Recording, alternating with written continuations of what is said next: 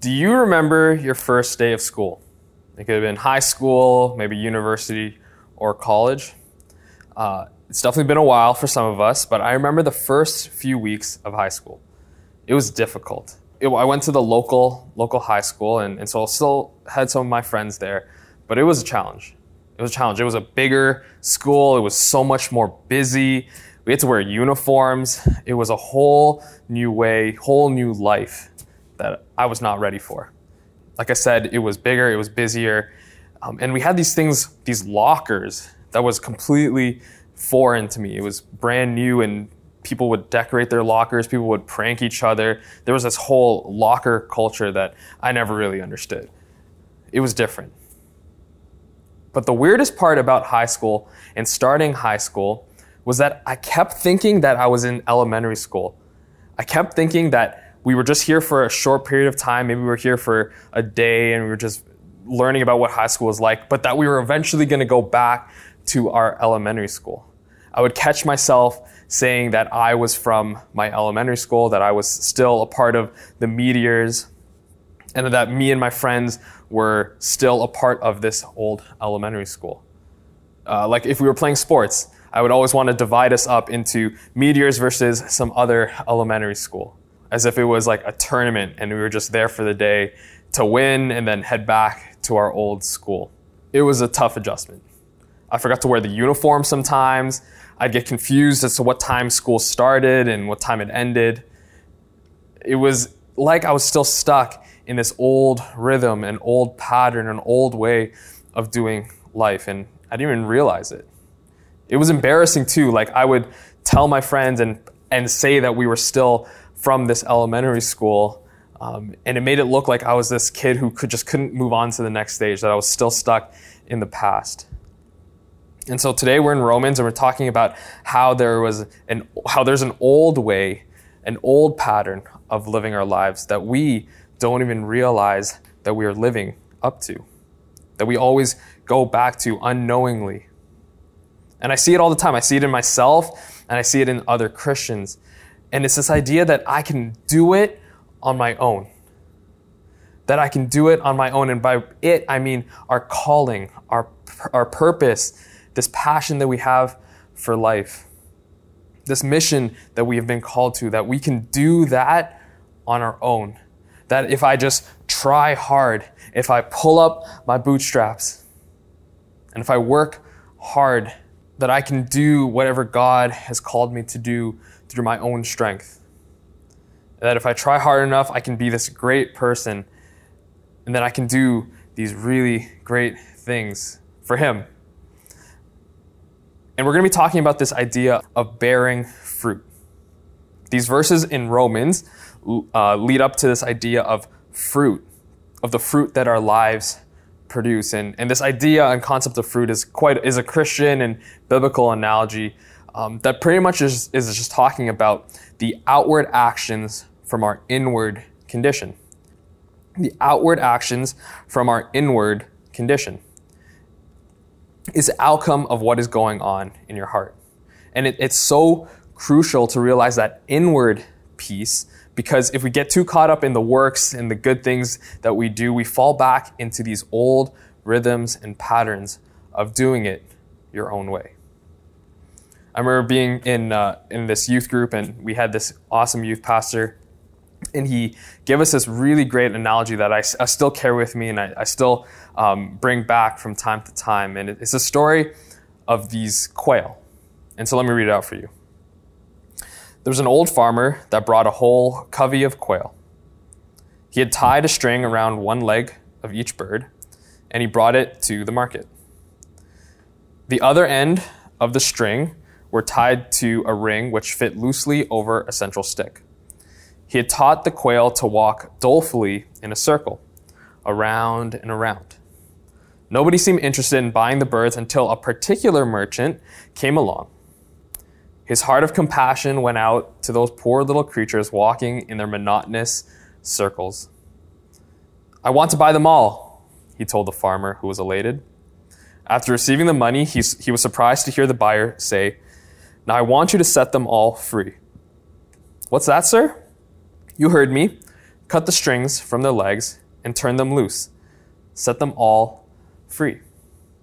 And so with a shrug, the old farmer bent down and snipped the strings off the quail. They were freed at last. And so they shooed the birds and let them go free, and the birds flew and landed maybe 50 feet away. But to the amazement and surprise of both the farmer and the merchant, when they saw the birds land, they still decided to walk in their monotonous circles around and around. Even though they were free, even though they realized there was no longer a string attached to them, they still went back to their old rhythm of walking in these circles as if they were still tied to that very post in the ground. And I love that analogy because I think that's where we find ourselves in as Christians. I think that a lot of the times we know and we have read and we've grown up understanding that Jesus died for our sins, that he has freed us, that we no longer have to do good things to earn our way into heaven. And we know where our salvation comes from, but yet we still get caught up in this old pattern of, let me do it myself. Let me do it out of my own strength. That if I can do these great things on my own, then I will be this good person. I know because I get caught up in that, and that it can be really tiring and it can lead to a lot of burnout. And maybe that's you. Maybe you're tired. Maybe you're the one biting down, just trying to push through, trying to just muster up enough strength and energy to get done what you need to get done. But we get caught in this pattern of self-righteousness and pride and not trusting in God that eventually spirals down into burnout.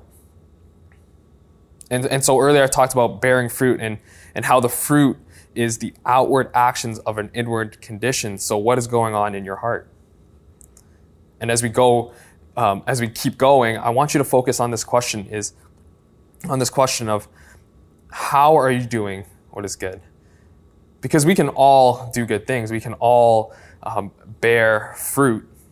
It might not be good fruit, but we can all bear fruit. But how are you doing this? How are you doing this? What well are you drawing from? Where does your strength lie? And so let's see what Paul has to say. Because we've been journeying through Romans and we know that a big point in this big thesis statement is that we are justified by faith. That we are justified by faith, not by the works that we do, not by how many good things we can do to be justified, to receive righteousness. And after that, we talked about these chapters, these recent chapters, about what now? Like now we understand where our salvation comes from, but what do we do now? The now what? In chapter 6, Paul introduces this concept of dying with Christ. And death is an interesting thing. We always see it in light of, we always see death as in light of this evil thing that humans are to be scared of. We are literally in the midst of a disease that is causing death all around us. And not to make light of our circumstances and not to make light of maybe the circumstance you might find yourself in. But Paul uses death in a different way. He brings it into a different life and he introduces the power death has in freeing us. And he uses this analogy of marriage. And so we're in Romans chapter 7 today, verse 1 to 6, and we're going to pick it up in verse 1. Or do you not know, brothers, for I'm speaking to those who know the law, that the law is binding on a person only as long as he lives. For a married woman is bound by law to her husband while he lives. But if her husband dies, she is released from the law of marriage. Accordingly, she will be called an adulteress if she lives with another man, while her husband is alive.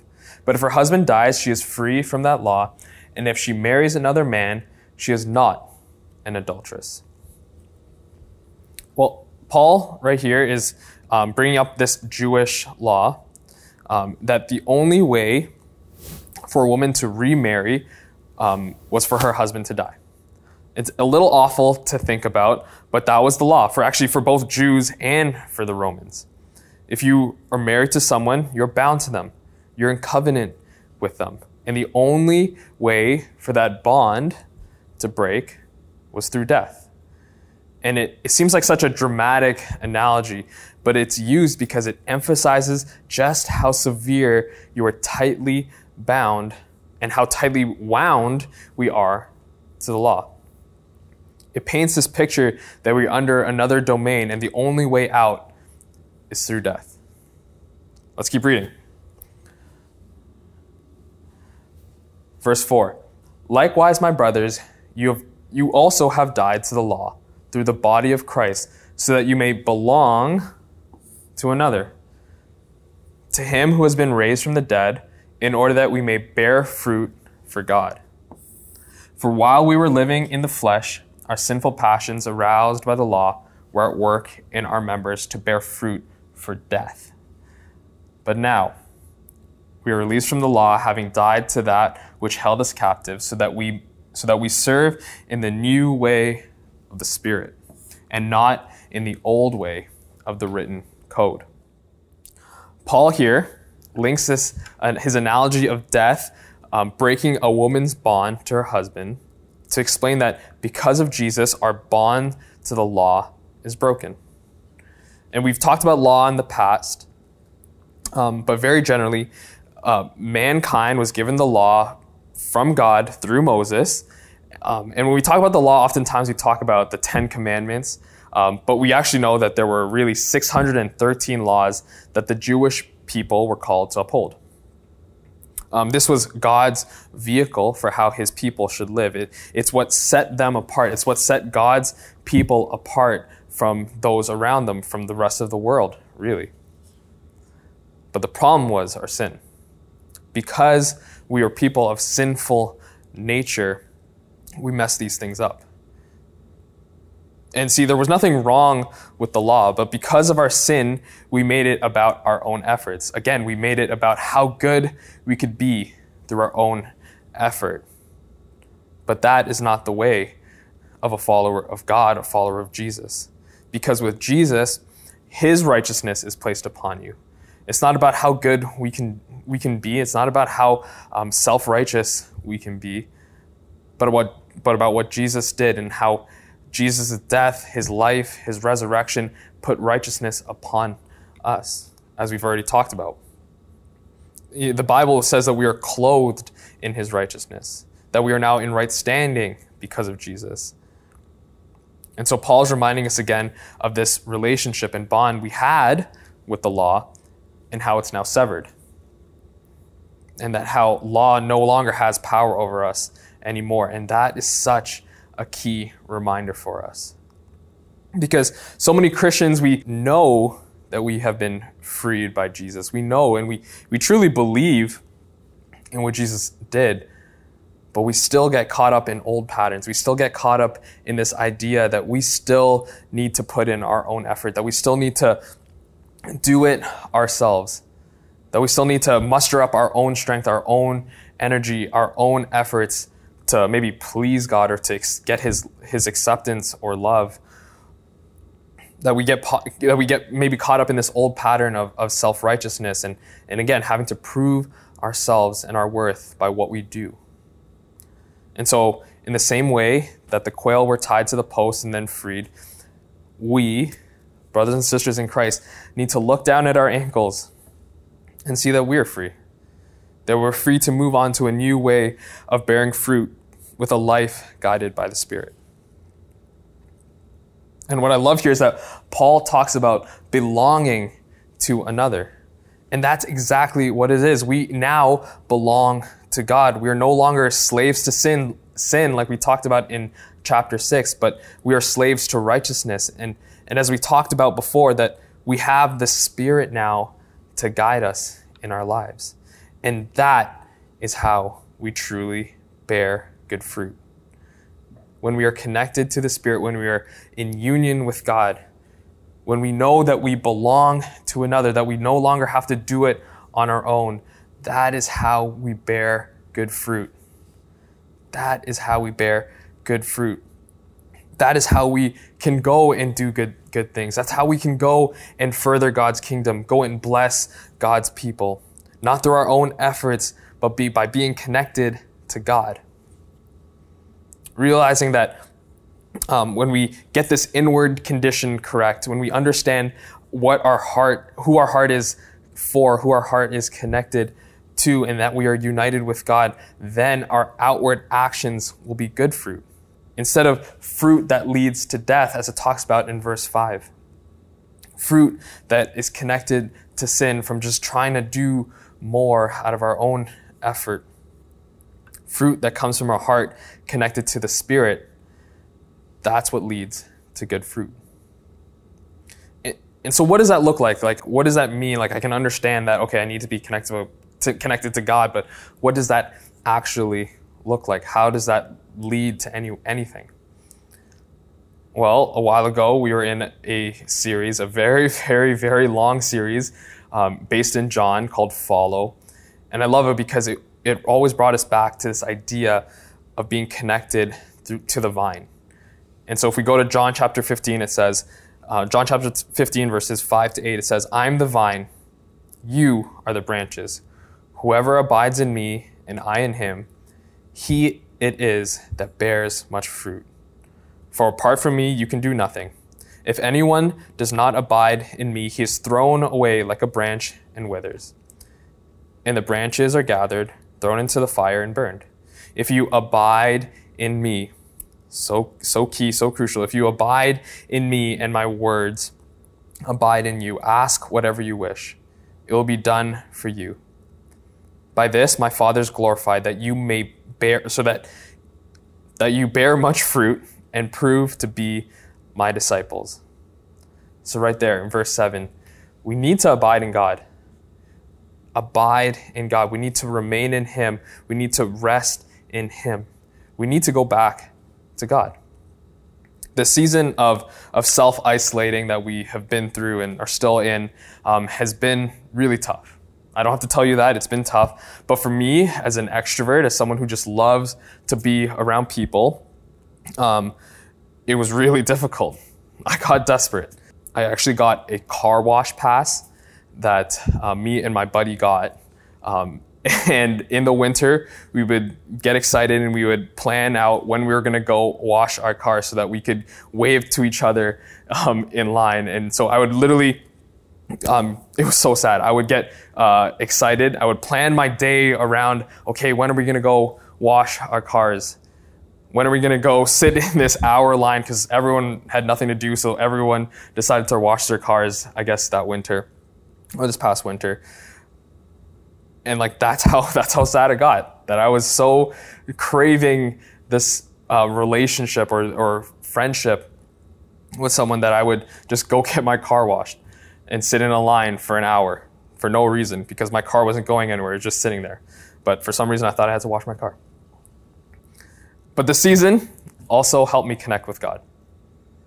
It helped me connect with God in ways that I never would have unless I was forced to stay home. A lot of Christian leaders that I follow were emphasizing using this time to learn the practice of silence and solitude, or to practice Sabbath. A lot of the authors I was reading were talking about Sabbath and do you actually take time to be alone with God? And that was a huge wake-up call for me, because I realized I spent very little time with God.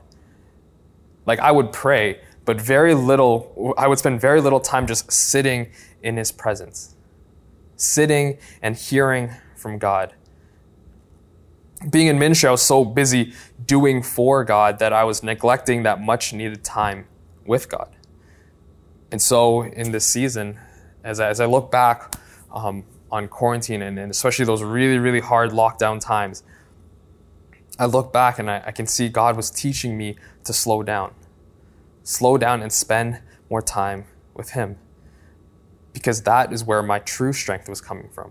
That if I am abiding in him, if I am resting in him, if I am spending time with God and reminding myself that it's all about this relationship that you have with God, that is where you find your strength. I follow this one preacher and author that many of you might know, Rich Villodas, and he explains in one of his podcasts that 90% of his sermons, he ends with the same thing. He tells his congregants, he tells his people, just spend more time with God. That's it. That's all you need, is just spend more time with God. And obviously he gets more in depth and gets more specific to maybe the sermon that he was preaching. But that's really what it is, Bayview Glen, that we need to spend more time with God. We need to abide in him. That when he speaks, we can quiet our hearts and minds and sit in his presence and be filled up with his grace and strength. And that is how we can go and bear fruit. We can remain in him. And we had a guest speaker, Pastor Ken Shigematsu. He spoke to us on several sermons on how to do this, on great gospel practices, spiritual disciplines that we can use. And I encourage you to go back and listen to those sermons on, again, those practical ways that we can abide in him. But what that might look different for you. However you can sit in God's presence, however you can remind yourself to abide and remain in him, I encourage you to do that so that we can bear fruit, good fruit for God. Fruit of love, joy, peace, patience, kindness, goodness, faithfulness, gentleness, self-control, as it talks about in Galatians 5. And I love this so much, because imagine that us as Christians, us as followers of Christ, were marked by this. That we weren't just known for the things that we're against, that Christians weren't just known for what we are opposed to, but that when someone looked at you, when someone really got to know you and really spent time with you, that they would see a person of love, a person of joy, peace, patience. That the fruit that comes from your life is goodness, faithfulness, gentleness, self-control. And we can do that when we are connected, when we abide in God. These are the things, these are the fruit that comes out of it. Because we know that we're not going to be able to do all these things out of our own volition, out of our own strength. We might be able to get a little bit of it. We might be able to get small pieces of it. But if we truly want to be people marked by these fruit, of good fruit, that the world so desperately needs, we must abide in God. Amen? Let's pray. Heavenly Father, I thank you. I thank you that we are no longer bound to the law, bound to this idea that we need to do good things, that we need to do good things out of our own strength, out of our own energy, out of our own efforts. But God, that your righteousness has been placed upon us, that we are now clothed in it, and that now we can just do good things connected to you, that we are connected to your Spirit, God, that can guide us. And so, God, would we be reminded that we can slow down, take our time to spend time with you, to abide in you. God, would you give us moments? Would you remind us of this? Remind us of this relationship that we have with you. That we would sit and listen to the things you have for us. That we would be filled up with your grace. And that we be people marked by the fruit of love, joy, peace, patience, kindness, goodness, faithfulness, gentleness, self-control. God, that's my prayer for us. In Jesus' name I pray. Amen.